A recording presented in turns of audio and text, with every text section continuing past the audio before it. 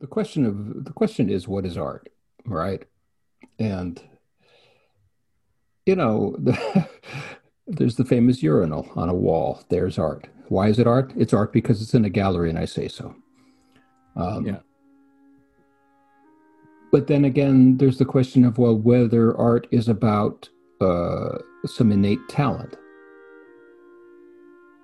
Is it?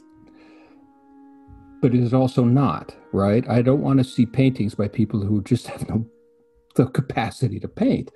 I've watched actors who really, really, really want to act, but they can't quite convince me that there's something going on.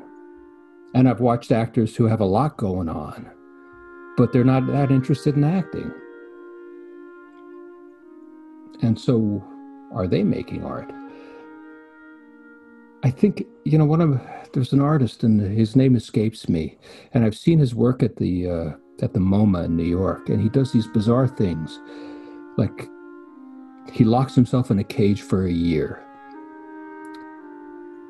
and people come and feed him, and they take pictures, and he does it completely in silence, with no fanfare, no nothing.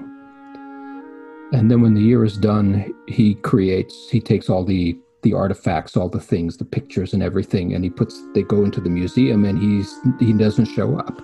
He's not there. So, the idea that maybe I'm making something for someone to see intentionally kind of disappears in that, doesn't it? And yet he's also producing it for people to see. But could you imagine living in a cage for a year?